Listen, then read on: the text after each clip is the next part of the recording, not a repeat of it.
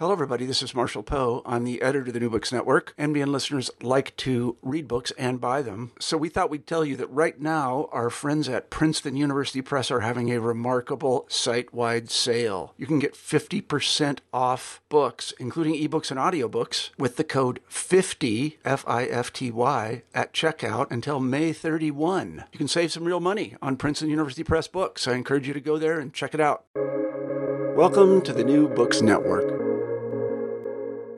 Hello, and welcome to New Books in Philosophy, a podcast channel with the New Books Network. I'm Carrie Figdor, professor of philosophy at the University of Iowa. I'm co-host of the channel along with Robert Talisse, Sarah Tyson, and Malcolm Keating. Together, we bring you conversations with philosophers about their new books in a wide range of areas of contemporary philosophical inquiry. Today's interview is with Sherri Irvin, Presidential Research Professor of Philosophy at the University of Oklahoma. Her new book, Immaterial, Rules in Contemporary Art, is just out from Oxford University Press. Art forms have rules, usually implicit, that govern the experiences that artists want their audiences to have. For example, a representational painting should be hung right side up, the same sort of paint medium should be used in restoration, and the painting itself should not be touched. In Immaterial, Irvin argues that contemporary conceptual art is constituted by custom rules as well as by their physical medium. The artist may specify, for example, that the work is intended to be handled or eaten or made out of anything, or even installed however the gallery or museum wants it to. On Irvin's view, such rules are essential for expressing a work's meaning, even though they can also make that meaning difficult for audiences to grasp. In this illustrated volume, Irvin considers a wide range of contemporary works to present, elaborate, and address challenges to her view. Let's turn to the interview. Hello, Sherri Irvin. Welcome to New Books in Philosophy. Thank you. I'm so glad to be here.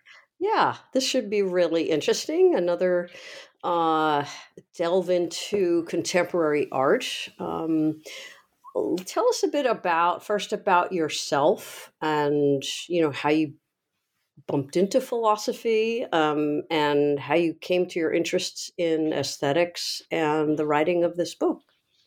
Yeah, I came from a kind of smallish town in Arizona, and I really enjoyed writing fiction, but I thought, well, there's no career in that. And so I thought maybe I'd go to law school. So when I went to college at the University of Arizona, I kind of got this feeling that you could do pre-law and you should take philosophy. And so I took a philosophy class, and it really clicked with me, the way that I think. So I ended up studying philosophy. And then I went to grad school, and I grad school didn't agree with me very well at all. And I ended up leaving the program, ABD, moving, but I was living in New Jersey, and I kind of started to learn about contemporary art, which isn't something I had really known about when I was younger. Got really interested in it. Ended up moving up to Canada, to the Ottawa area, and getting more involved in the contemporary art scene up there. And I was in the National Gallery of Canada. I was doing some writing for their website back when websites were new. And I ended up looking in some of their object files for some of the complex installation artworks that they have there. Like there's a work by the artist Liz Magor that's called Production that I think she made around 1980. And I was sort of reading through these faxes that she had sent to a curator named Germaine Coe, where they were kind of negotiating how they would install her work. And the work had a lot of pieces, like thousands of pieces. And I was like, this is interesting. Like, I always thought of artworks as having a fixed form. If you make a sculpture, there's one way to install it.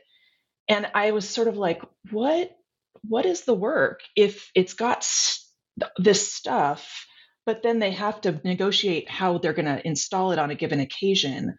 How do we capture what that thing is?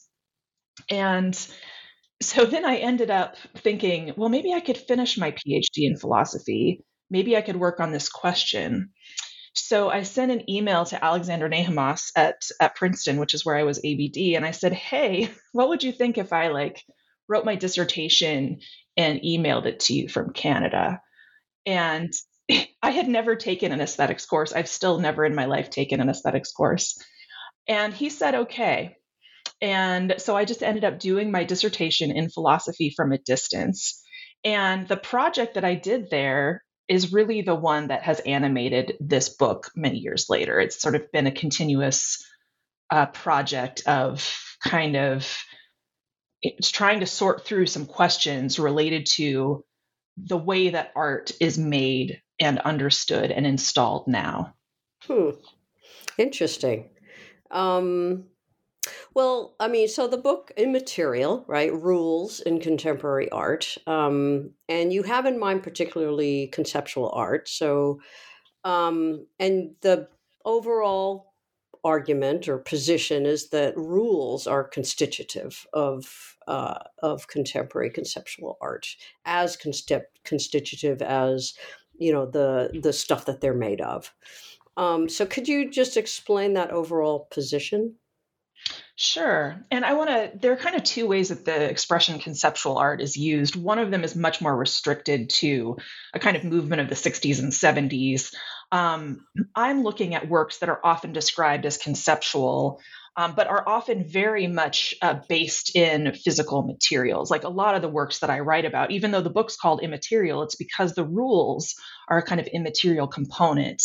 But I'm writing about a lot of works where the main work the artist is doing is putting together some kind of physical material. And yet these rules are also playing a really key role in making the work what it is. So, so I'm not using, when I talk about conceptual art, I'm not using it in that very narrow sense. And some of the work I talk about, people wouldn't say is conceptual. But the basic idea is that when artists make works, they often are furnishing some sort of fabricated physical material or selected physical material.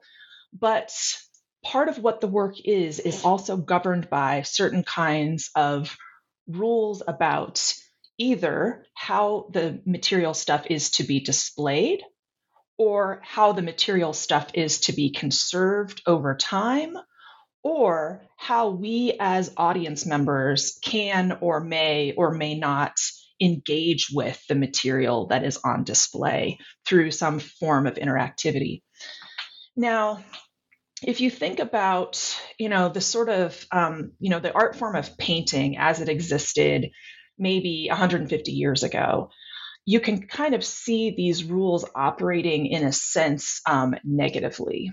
Although not all of them actually. So an artist makes a painting, and you might think, okay, well that's just a physical object, right? That's its whole substance. Its whole structure is that it's this thing. It's paint on a support, and you're done. But the fact is that there were rules governing those works too. You'd have a correct orientation. Usually, if there's a picture, the picture is going to be right side up. You're wanting to preserve the painted surface. The integrity of the painted surface is key to the persistence of the work over time. If it gets destroyed and it can't be repaired, that's destructive of the work. And that art form was not an interactive art form. There was a rule that you're not supposed to touch those things. You're not supposed to mess with them. So now artists have started changing the rules of engagement, where conventionally the art form of painting had those rules. Now artists have started to kind of play around with them and say, well, what if I specify an orientation where the picture is upside down? That's George Baselitz. Or what if I specify that you're allowed to repaint the painted surface and my work can survive that change? That's a Canadian artist named Gerald Ferguson and his maintenance paintings. So artists have gradually, over the past several decades, started to create works that play with and create what I would call custom rules that apply specifically to their works. And those rules become kind of part of the structure of what the work is and part of the structure of what you have to take on board if you're going to understand what the artist is up to and what that work expresses. Okay, good. So, well, let's widen, because you mentioned that this is not necessarily the conceptual art of, I don't know, the '60s and '70s. So you mentioned a few paradigm cases. Are there paradigm cases of conceptual art that your analysis wouldn't cover? I think that there are probably some. Well, I mean, as it turns out, there aren't really any cases of art that my analysis wouldn't cover, in the sense that there are artists who are playing around with these rules. There are artists who are choosing not to play around with these rules so much, but it is still the case that rules govern their works by default. So the kind of art world that we're living in gives us a background of, like, if an artist fabricates an object and says, "This is my work," we're not supposed to mess with that unless the artist specifically suspends the rule that you need to preserve that object as it is and kind of leave it alone. So there are these default rules that apply even to works where the artist is not specifying custom rules. So the analysis applies to works if the artist just says, "Hey, here's a sculptural object. There's nothing special about being able to interact with it," or whatever. It is still governed by rules, but it's governed by those rules that kind of supply the background of the art form. I see. So would it be the case that any art form where these default rules are being broken or played with, would that be conceptual art by your analysis?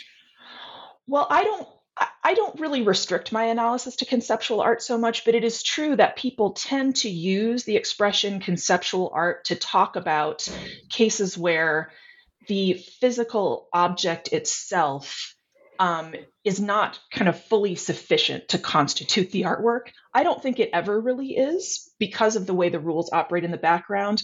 But when artists are expressly playing with it, people do tend to think of that as a more conceptual form of art.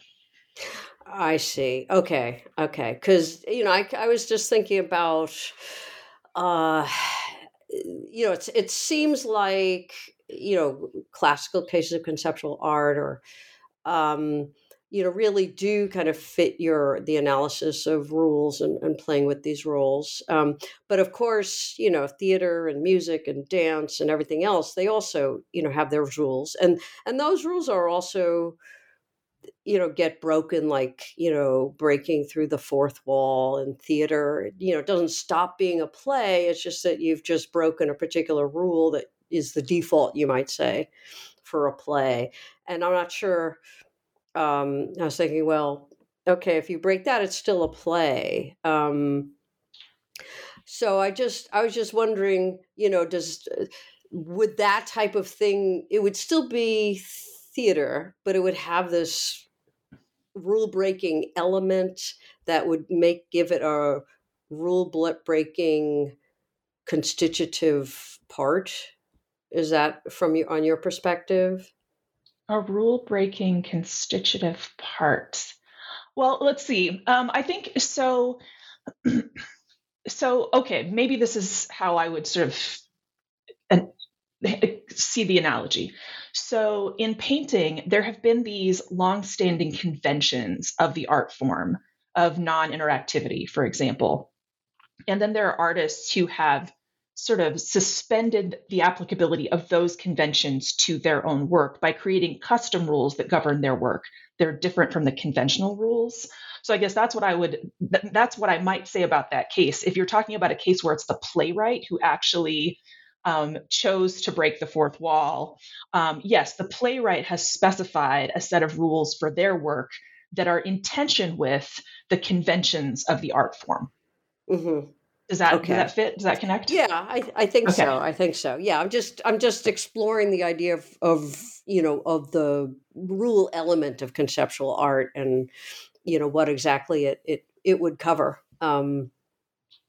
So conceptual art. I'm thinking of people like Elizabeth Schellekens or others who have defined it in terms of ideas, where she actually, I believe, identifies the work with the idea, and it's not, the material stuff isn't, is not constitutive, at least not essentially, to the work at all.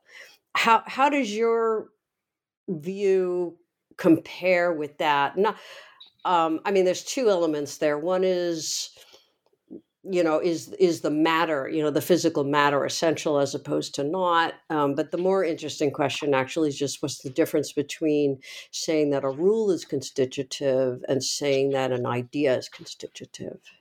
Got it. So I think Elizabeth is, in her work on conceptual art, she's mostly focusing on that kind of narrower, more physically spare kind of artwork that was mostly characteristic of a movement in the 60s and 70s, although some people have continued to make work in that vein. So my analysis applies to those works, but when I talk about conceptual art, I'm speaking more broadly. But let's take a case from that era, like Lawrence Weiner has done all these works that are like strings of text. So one of the really famous ones is called A Stake Set, like as in a tent stake, STAKE. And what you do to display the work is you just display the words "a stake set." You might put them in vinyl lettering on the wall or something like that. And Weiner has actually said he's got a work in the collection of the Perez Art Museum, Miami, and his representative, his gallerist, actually told them, you can display the string of words in the work that you own any way you like. You can write it in lipstick on a sidewalk. It still is an acceptable display of his work. So I think Elizabeth would say that work is an idea. I would say that work is constituted by a set of rules for display. You have a string of text, you have to install it in some visible way, but you have a great deal of latitude with regard to how you do that. So I'm going to think of it as the artist is setting up the possibility of creating an experience for the audience.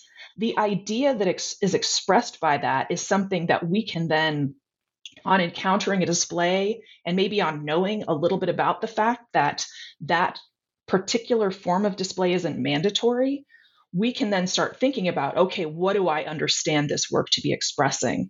So for me, I'm going to separate the stage of what is the work in itself from the stage of what does the work express? How should we interpret it?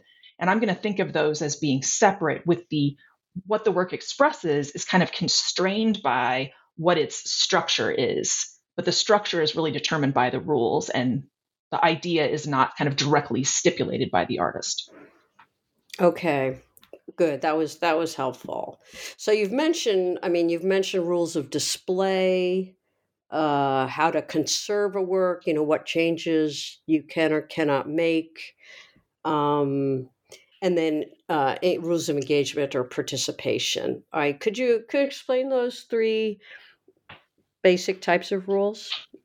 Yeah, sure. Yeah. I mentioned earlier on, I mentioned a work by Liz Magor called Production. She's a Canadian artist, and she used a press to make bricks out of newspaper 4 at a time. She did this over a series of many, many months. And so she had thousands of bricks. This work's in the collection of the National Gallery of Canada. And there's no one fixed display of the work. You have to take the 4,000 bricks and you have to build something out of them. And then you also display the press typically alongside the work. And so, but you can't just like throw the bricks in a heap. You need to build something. And she says, I think one of the quotes in one of her faxes is, I like it best when they try to act architecturally. The idea would be that they completely cover a wall or something like that. But, it doesn't necessarily have to be like that. So there are rules for how to display this work. You have to build something out of it. Can't just throw it in a heap. So that's one example of a rule for display. A rule for conservation is a rule regarding how you need to take care of the objects over time. And that's important partly because it helps to sort of show what is integral to the work versus what is going to be treated as or construed as damage and is thus kind of bracketed off as external to the work when it comes to the process of interpreting it. So I talk about a work by the Israeli artist Sigalit Landau, which is called Barbed Salt Lamps, and which she made in, I think, 2007. And she's got a series of them. And she made these structures, which are like kind of lampshade structures. They're frameworks, but she built them out of barbed wire. And then she immersed them repeatedly in the Dead Sea until salt from the Dead Sea completely crystallized over the barbed wire structure. And so when you see these objects, they have this very idiosyncratic shape, having to do with how the salt crystallized around the barbed wire. And you can't really tell necessarily that it's barbed wire, except that the medium of the work is listed as barbed wire and Dead Sea salt when they're displayed. But so the point related to a rule of conservation is that sometimes this salt chips off. And what she has specified to and this again is a work in the collection of the Perez Art Museum, Miami, and I went and did some research there years ago, back when it was still called the Miami Art Museum. So I have a number of examples from their collection. But what she told them was, if the salt falls off, don't reattach it. Just, you should try not to ding up the works, be careful with them. But if the salt falls off, you let it fall off.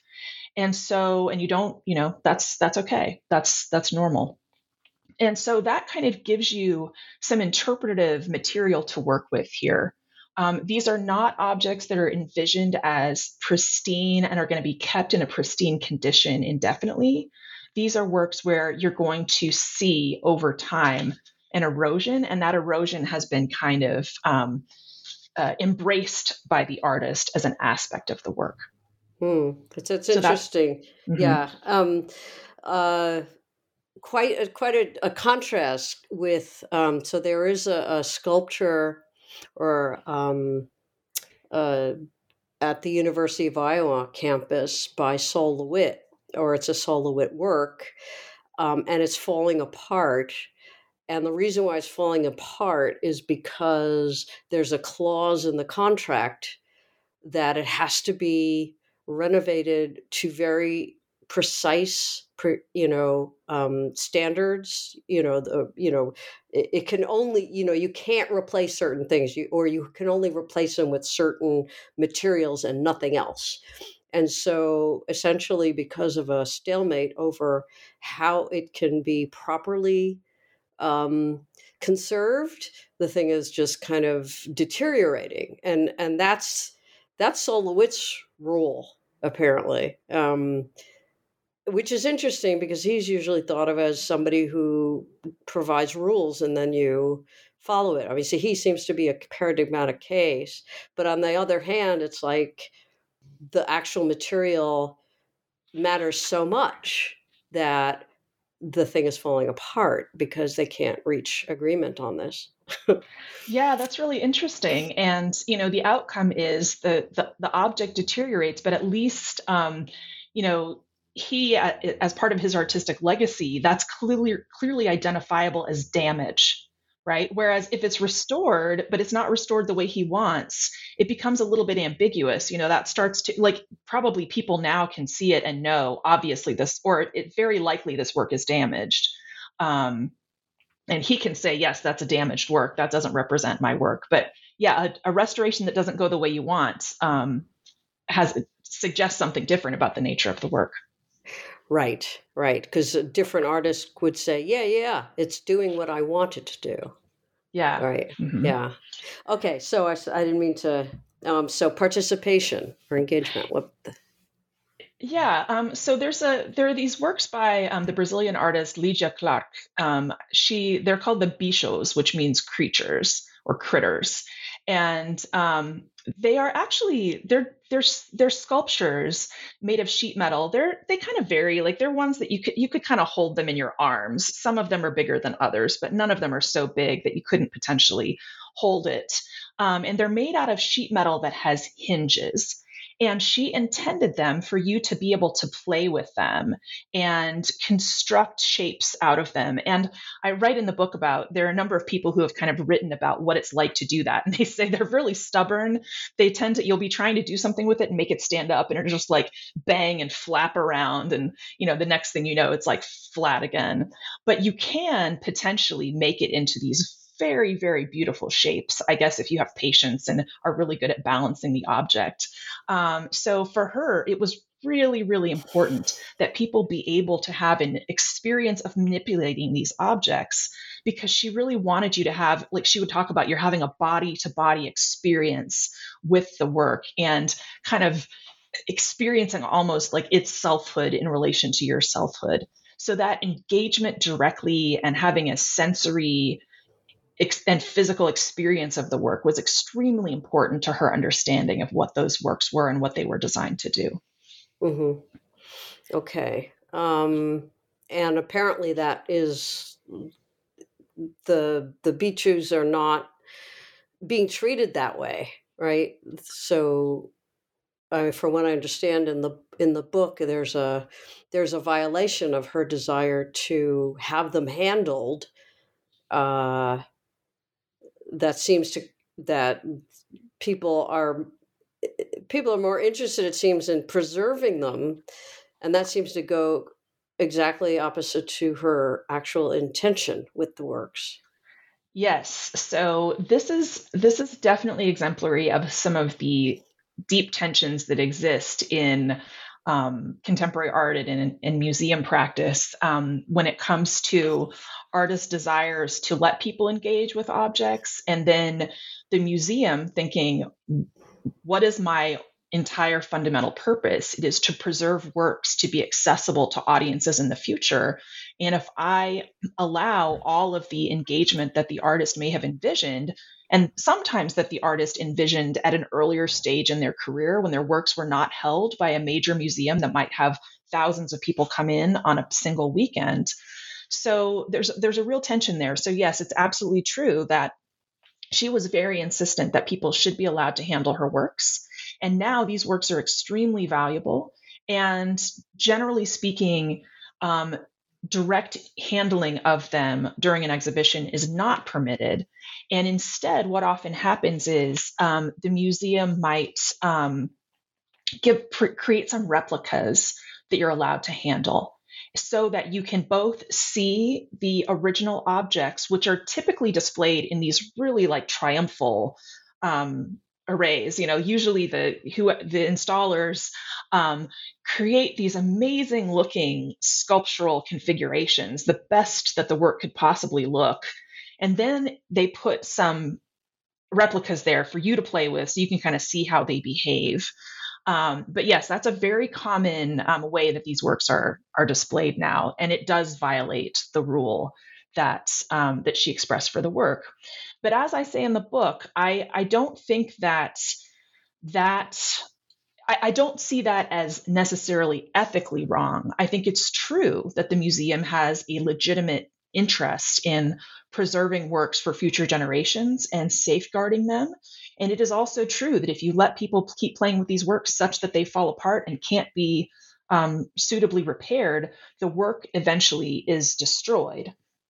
So, what I would say is happening now is that when the work is being shown in this kind of static sculptural configuration and you have something else to play with, you're not quite seeing the work itself. Like the work isn't quite on display, because the full expression of the work is to be able to manipulate it.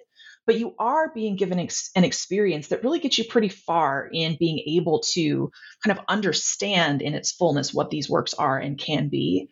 So I think that done well, that can actually be a good solution to giving the audience a certain kind of experience, but also making sure that the work is safeguarded. Okay, good.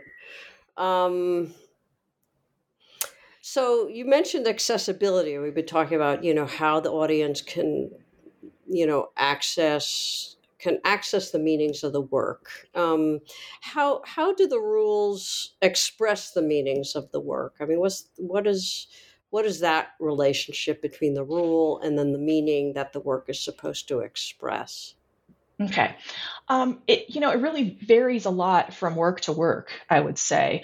With Legia Clark's works, I think she's really wanting you to have a certain kind of experience. And that rule is critical to the kind of experience that she has designed for you as an audience member. And so I wouldn't, sort of translate that into the notion of meaning that's articulable in words so much as this work is expressing something about our physical engagement and our struggles and abilities to create something that's beautiful but ethereal, and some things like that. In other cases, the rules, every set of rules, just like every batch of material stuff, kind of operates in its own way in generating meaning. So I should talk about the works of El Inatsui. He's a Ghanaian artist who works in Nigeria. And he has these works that are, you could call them wall hung sculptures. They are made usually out of liquor bottle tops that he has collected, and then copper wire that's used to attach them together. And many of these are absolutely enormous works. He's got a whole workshop full of many, many people who help in shaping the liquor bottle tops into very specific designs and then attaching them together into blocks and then eventually assembling an entire work. So they have something of a tapestry element to them, in the way that they are extended in space and can be hung and manipulated and folded.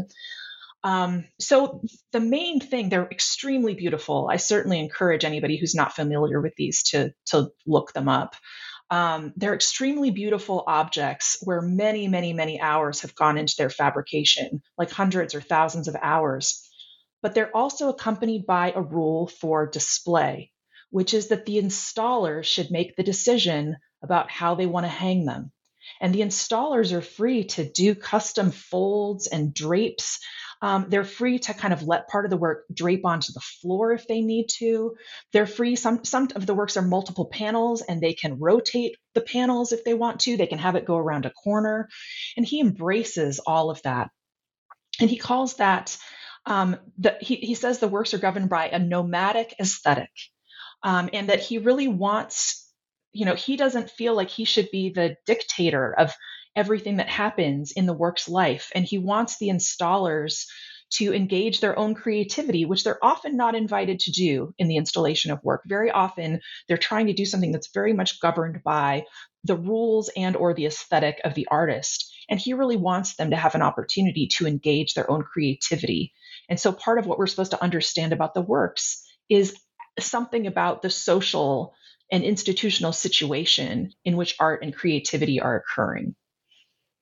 So then whose work is it? It's his work. Okay. It's a clear case for me. It's his work, but it's also true that there are installers who play a role in constituting individual displays. Okay, but that's going to affect the meaning, won't it? Well, it's going to affect what we experience. Yeah. Yeah, it's going to affect what we experience for sure. And so it's helpful if you're going to really understand what he was up to. It's helpful to know that when you see a particular display and you see these incredible folds and drapes in the display, that's not part of what he did directly. He didn't stipulate that specific configuration. What he did was say, hey, installers, please have fun. Please add whatever you think would make this work beautiful, or do whatever you have to do to make it fit in this space that you have to work with. So museums have started to, and this goes back to, you mentioned like how can the audience know? Museums have started to be very conscious of, and some of them have spoken directly about this. Like, yeah, you need to share the fact that that's how these displays came to be. You need to put a little note on your website and on the wall text nearby that says, he didn't specify this particular display. He created these objects, and then he welcomes us to display it the way that we want to. And if the audience can get a huge amount out of these works if they don't know about that rule, and if they walk in and assume that the artist is the one who actually did all the folds and drapery. It's not that you're completely missing the work if you don't know that there's the rule for inviting the installers to contribute. But if you do know that, that lets you know more about what he was up to in creating these works. It wasn't just making this beautiful object, but it's also saying something about this social situation. Right. Well, that sort of leads to my, there's kind of an epistemic problem, or at least concern. Um, Typically, if you're going to a museum or a gallery or something, they'll have a little label on the side and it'll tell you what the physical materials are. And it might even have some sort of very general sort of blurb by the artist about various meanings, and it's usually very difficult to kind of see where the what the artist is intending and what the work is actually conveying. But in any case, what you don't see are rules, or I mean, you just mentioned, yeah, they maybe they might say this particular one, but in general, I would say the viewer is going to confront a work without having any sort of access to the rules, and so that it seems like this element creates a huge kind of epistemic gap between what the ordinary viewer is going to attend to or perceive in the work, what they're going to get out of it, and what the artist may actually sort of intend. So it's like either you need to be a complete art expert and you know all these things, or you shouldn't bother going. How does that epistemic issue get resolved? So I would say there is a big epistemic gap very often when we're encountering artworks. Um, Insofar as when we see a single display, and it's true that the situation of artists specifying custom rules has exacerbated this to a certain extent. When you see a given display, if you see an object that appears that it may be damaged, I would say there was a time when you would be looking at a painting from a particular tradition, and if you saw that there was a kind of lacuna in the surface, like a piece had flaked off, you had a good sense, okay, this work is damaged. If you see that now with a work that was created within the last few decades, you're going to have more of you if you are aware of these changes in the way that contemporary art is being made and constituted. You may have a question in your mind, which is that damage, or is that something that the artist has actually embraced within the work? Similarly, you encounter a particular display of a work and things are configured a certain way. You don't know, is it configured that way because the artist specified this precise configuration as required for this work? Or is this one of the permissible configurations? Or is it completely up to the installers to decide what the configuration is? It's true that there are some epistemic gaps. It's also true that there are many cases where the rule for display or the rule for in participation or interaction is fairly straightforward, where you walk in and you see an invitation to do something and, like to play with Legia Clark's works, one person starts doing it, the guards don't tell you to stop, somebody else starts doing it. And the rule is fairly straightforward and fairly accessible. So sometimes the rules can be easily conveyed, they can be easily known. Sometimes it's more complex and you might need a little bit of background information. Occasionally, there's a case where the rules are really complicated and not everybody wants to mess with kind of understanding the landscape of those rules. But if the museum or gallery can give you a bit of information, very often that can pretty efficiently and quickly fill in your understanding of, okay, this display that I'm seeing right now, how does that relate to what the artist specified? Are there other possibilities that I could have seen if I had come at a different time or seen this in a different place or not? A little bit of background information will often kind of help you flesh out, like, oh, okay, now I see a little bit of the bigger picture of what this artist made. Okay. Yes, so it is a bit more work for sure. Um, well, to what extent? I mean, the rules that an artist specifies, if they do, I mean, in some cases, like I want the viewers to play with these things, right? Or I want this painting to be hung, you know, up, or where the visual, where the representation is in an orientation that's the opposite of what we would normally see, right? We call it upside down, but of course, from the artist's perspective, it's not upside down at all. But no artist, of course, not all of the rules can be specified, right?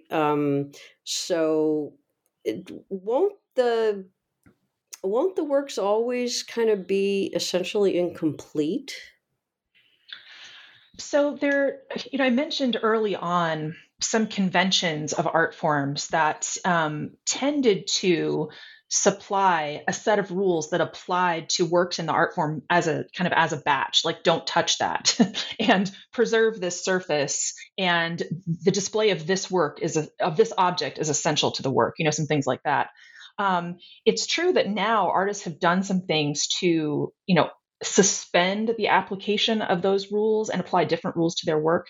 But it still tends to be the case that there are some overarching principles that govern art in our tradition, like contemporary visual art, that do have to do with, unless you hear otherwise, the integrity of the physical object that the artist fabricated or supplied is important to maintain. And unless you hear otherwise, you should leave that sucker alone. Don't touch it. Don't take things away from it. So tends to be a background of a kind of conventional background that supplies a default array of rules so that if the artist doesn't do anything to suspend them, they do still operate. And so that's what prevents these works from being just kind of radically incomplete. I see. Okay, so there's always a background of default rules. Yeah. Okay. So what you mentioned in the book, you talk about the idea of status functions, within the art world, and their role in determining what the work is. Could you explain that aspect of of your picture? Sure. Yeah. So I think status function is an expression that John Searle uses, and so sort of talking about. I think an example he uses that I find is good for illustrating this is, somebody might decide that they want to keep you off some land that they want to claim and use for themselves, and so they build a wall that just provides a physical barrier and makes it hard for anybody to get in. And so initially, that is just really functioning as an obstacle, like a direct physical obstacle. And then sometimes what happens over time is that the landscape shifts so that the person comes, or some group of people comes, to have a recognized right to occupy that land and to control access to that land. And so what was once a physical barrier may over time come to be recognized, perhaps by those folks as well as by folks outside of that wall, as a kind of political barrier, or a political boundary, as opposed to merely a physical barrier. And then even when the wall itself erodes and is no longer there, you still have a patch in the land that's kind of recognized as having the status of a political boundary. So, and the same thing happens with currency. You have these, we have in the US, we have these pieces of paper that look really, really similar to each other, but nonetheless have very different statuses in terms of their value. So that's a kind of background idea, which is to say, like, things. So the way that this relates to art is that a thing comes to have the status of being an artwork through a set of kind of social agreements and understandings about, like, what is art and what is the entity that's sort of playing certain roles for us. What is the entity that the artist creates and that the museum collects and can own over an extended period of time, and the conservator might be concerned to protect the integrity of, and that the audience member can encounter and interpret? What's the thing that occupies those roles and has the status of artwork, in accordance with, like, how we're using it and what we're doing with it? And so what I'm kind of arguing here methodologically is the physical object alone can't do the jobs that it needs to do in those relationships. And you really have to think of the rules as part of the structure of the work to locate the thing that the artist created and made a statement with, that the museum collects, that we encounter, that we interpret. That's the right thing to identify as holding the sort of status and having the function that the artwork has. Okay, good. That was helpful. So that kind of leads to the next question: is if you're assessing the work aesthetically, how do you assess the rules aesthetically? Well, the artist has created an entity. So, especially if we're thinking about rules for variable display, for instance, the artist maybe provides an object. So if we think about Elinatsui, he's created these very beautiful and elaborate objects, but he's also specified a rule that allows that those objects can be installed very differently on different occasions. And we can ask, okay, he's created this set of possibilities for what the displays of this work can be like. What's the value of having that kind of variability built in? What's the value of encountering those objects but installed by different people according to different creative sensibilities? What's the object of thinking about what the social relationships are and the suspension of the artist, like dictatorial authority over the work? What's the value of all of that? So when we're asking, do these works succeed aesthetically, part of what we should be asking is, like, what is that rule that allows people to do different things with this object add to the situation and to our experience and to our understanding of art and what these works do? So I'd say that's kind of how that figures into our assessment of the aesthetic value of the work. So that seems to push the view a little bit more towards the idea, the idea of conceptual art as idea, because you may recognize, for example, the nomadic aesthetic, which you mentioned before, right? The fact that, in other words, so he has this rule where these very elaborate bottle cap constructions, and that sounds very pedestrian, but can be hung in all kinds of different ways, depending on how the installer wants to do it, and that's part of the work. And that is supposed to be expressing a meaning involving nomadic something or other, some sort of nomadic aesthetic. And that seems to me to be an idea, and so what seems to be assessed for its beauty, if you want to put it that way, would be this idea, which is what we were talking before about Shelikins. That's what seemed to be kind of essential to her position. So I would say there in my view, there's more to it than just thinking of that as an idea in the abstract. What we have a whole situation in which actual realizations of this work are created by actual people, and they have experiences and they pour their creativity into it, and there are results that happen from that. And interestingly, sometimes the results are they actually copy what somebody else did before. There's been this wonderful photograph of a wonderful earlier installation, and the installers then kind of try to copy it and create the similar folds and gathers that they saw in a picture from somewhere else. Because very often installation is governed by photographs that kind of tell you, okay, here's how this is supposed to go. So there are lots of things that happen in the course of installation and display where actually really interesting visual arrays occur, and actually, people actually live out some of the rules and limitations and conventions of how works are usually installed that Inatsui is suspending, but you still see those, you see how those continue to shape people's activity. So I would say it's not just an abstract idea. I mean, it's a nice idea you can talk about. Oh, he's inviting the installers to exercise some creative autonomy.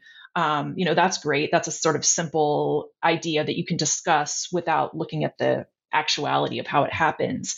But then as the work actually does live in the world with this rule governing the display, things actually happen. You kind of look at those things and see what you can learn from how it actually goes.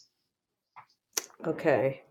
Well, that seems, you mentioned before about the needs of say the gallery or the museum or something in terms of preserving a work for many people to see, and this can create a bit of a tension uh, with the artist's intentions of having the artworks handled, or eaten, or let them deteriorate, or various things of that nature. But it seems like there seems to be this pressure, on the part of the display institution, let's put it that way, that is kind of inevitably going to be at odds with certain artistic intentions, um, where the displaying institution will always kind of be wanting to preserve some iconic view or presentation or something along those lines.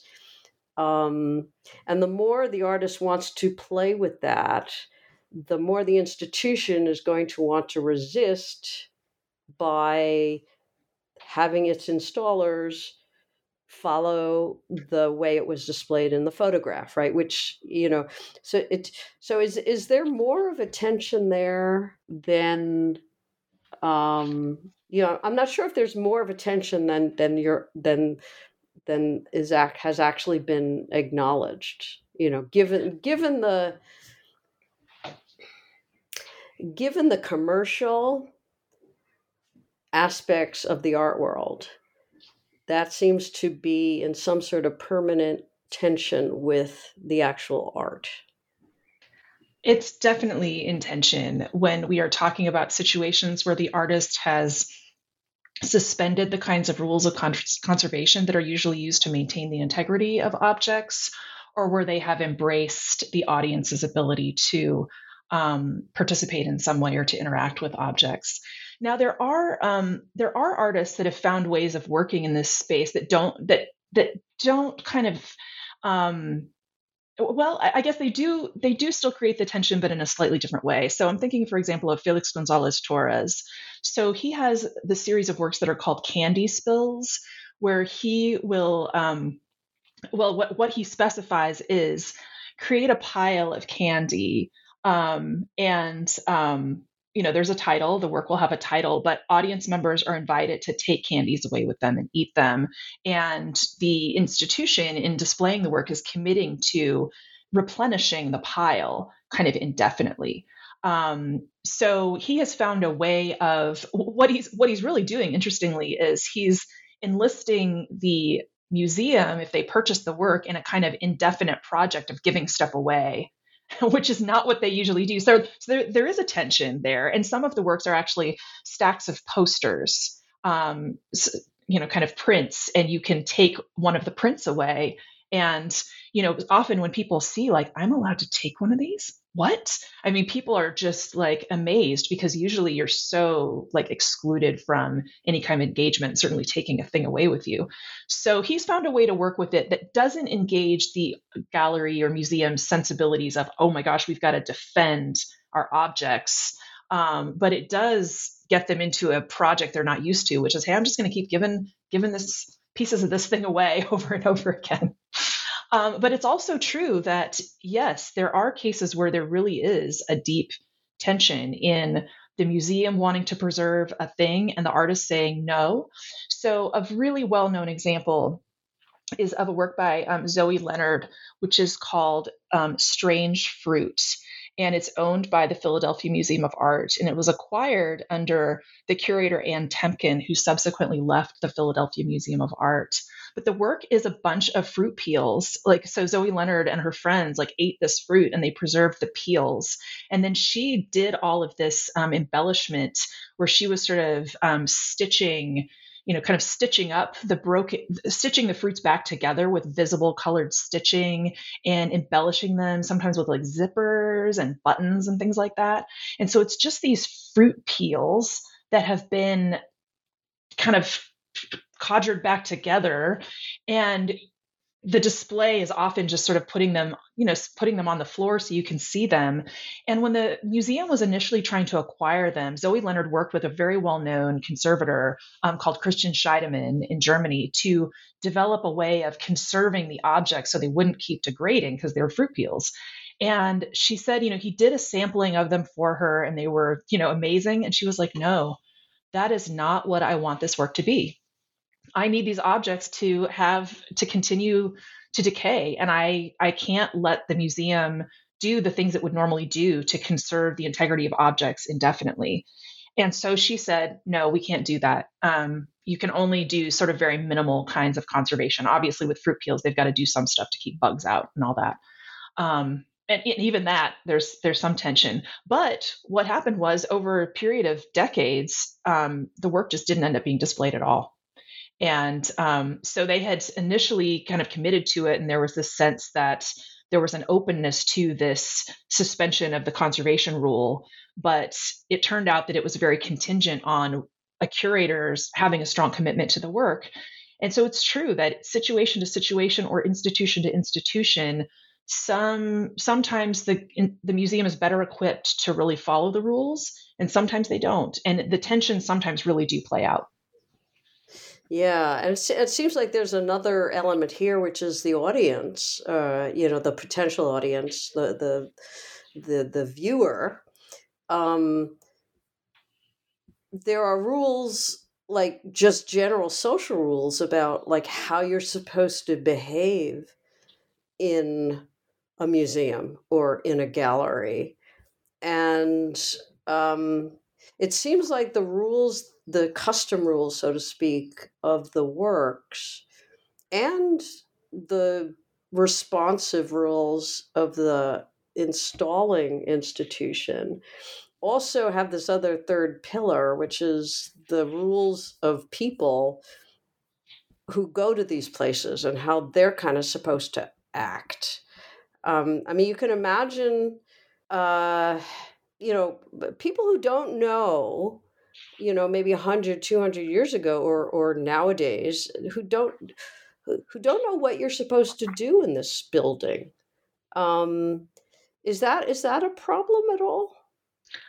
Well, it's a problem in some ways, but it's also something that some contemporary artworks are really designed to get at. Uh-huh. So the artist Adrian Piper, who's an American artist, but Yeah. works in She's Berlin. in Berlin, I believe. Yeah. Yeah, she has this work called The Humming Room that she did, I think, in 2012. And to install the work, the gallery has to make these words visible. In order to enter the room, you must hum a tune. Any tune will do. And then there's a museum guard there. And basically, the museum guard is the one who kind of monitors, did you hum a tune? Like, are we going to let you in? Did you hum the tune? And, Adrian Piper is a Black woman, and a lot of her work has engaged with racism, how race is lived in the American context. And I think this work really says a lot about the written and unwritten rules of participation. Very often, especially people who have not been socialized in a space where you were going to museums as a kid and you were learning about that, walk into a museum and you're like, oh my gosh, what do I do? How do I act? Where can I go? And sometimes if they don't know some of the rules, they experience pretty harsh treatment from museum guards who are like, you're talking too loud, or, all kinds of things like that. So, or they feel like, I can't, am I allowed to do anything? They might feel very reserved and not feel able to engage in ways that are actually invited. So what she's doing is, let's just make this rule a really strongly written rule. And let's make it very clear what the rule is. And it's kind of a silly rule. It's a little bit of a frivolous rule. How many of the rules that act in these spaces really are kind of silly and frivolous? So works having to do with rules can sometimes bring some of that stuff to the surface. It's also true that as some of the rules for not engaging have been suspended, and as more artists have invited certain forms of participation, it's also true that there are works that are experiencing more intervention than perhaps they would have. So the artist Janine Antony has sculptural works that she's made out of chocolate, which she sculpts with her mouth. Some of them she has sculpted by licking them. Some of them she has sculpted through biting, so they have tooth marks on them.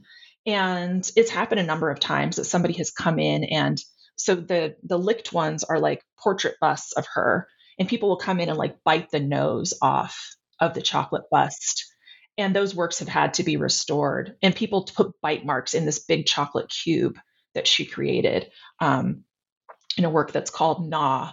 And so people are like, oh, well, it's chocolate. Does that mean I can eat it? It's got teeth marks. Does that mean that I can contribute to that? So people are sometimes doing uninvited participation in works. So that's an interesting thing to see unfold. Hmm. Yeah, wow. Well, I think we're almost out of time here. I mean, it's been a really interesting conversation.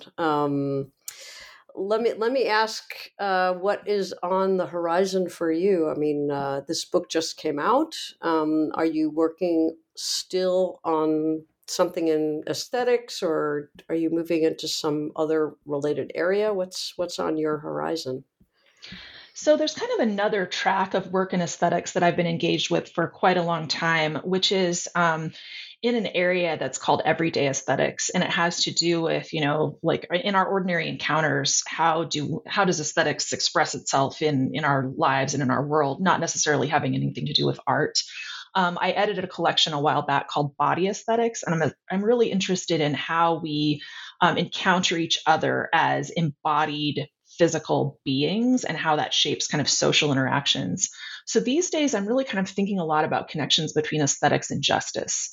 I've been thinking a lot about videos of racialized police violence. I've been working on this topic for years, actually, and then seeing in 2020 the video of George Floyd and the huge upsurge of international concern about racialized police violence, and the hope, in some camps at least, that finally things would change to address this, and yet we're still seeing the sort of same rates of killings by police in the U.S. that we saw then. So trying to understand, how do videos function in relation to understanding of these events, and what are the limitations of video as kind of evidence that's going to straightforwardly support policy change. So that's kind of one project that I've been working on. And then more broadly, just kind of thinking about the connections between aesthetics and justice. The notion that we need certain things aesthetically, that we can harm each other aesthetically or be socially harmed aesthetically, that there are ways that maybe there are norms that, ethical norms or norms of justice that govern how we engage with each other aesthetically. Those are some of the questions that I'm very interested in and have been working on these days. And they are very interesting questions. It would be great to have another conversation about that. But we are unfortunately out of time. So I just want to thank you again for such a great and interesting conversation about Immaterial. I've really enjoyed this. I have too. Thank you so much for inviting me. You've been listening to my interview with Sherri Irvin. We've been talking about her new book, Immaterial: Rules in Contemporary Art, which is just out from Oxford University Press. Irvin is Presidential Research Professor of Philosophy at the University of Oklahoma.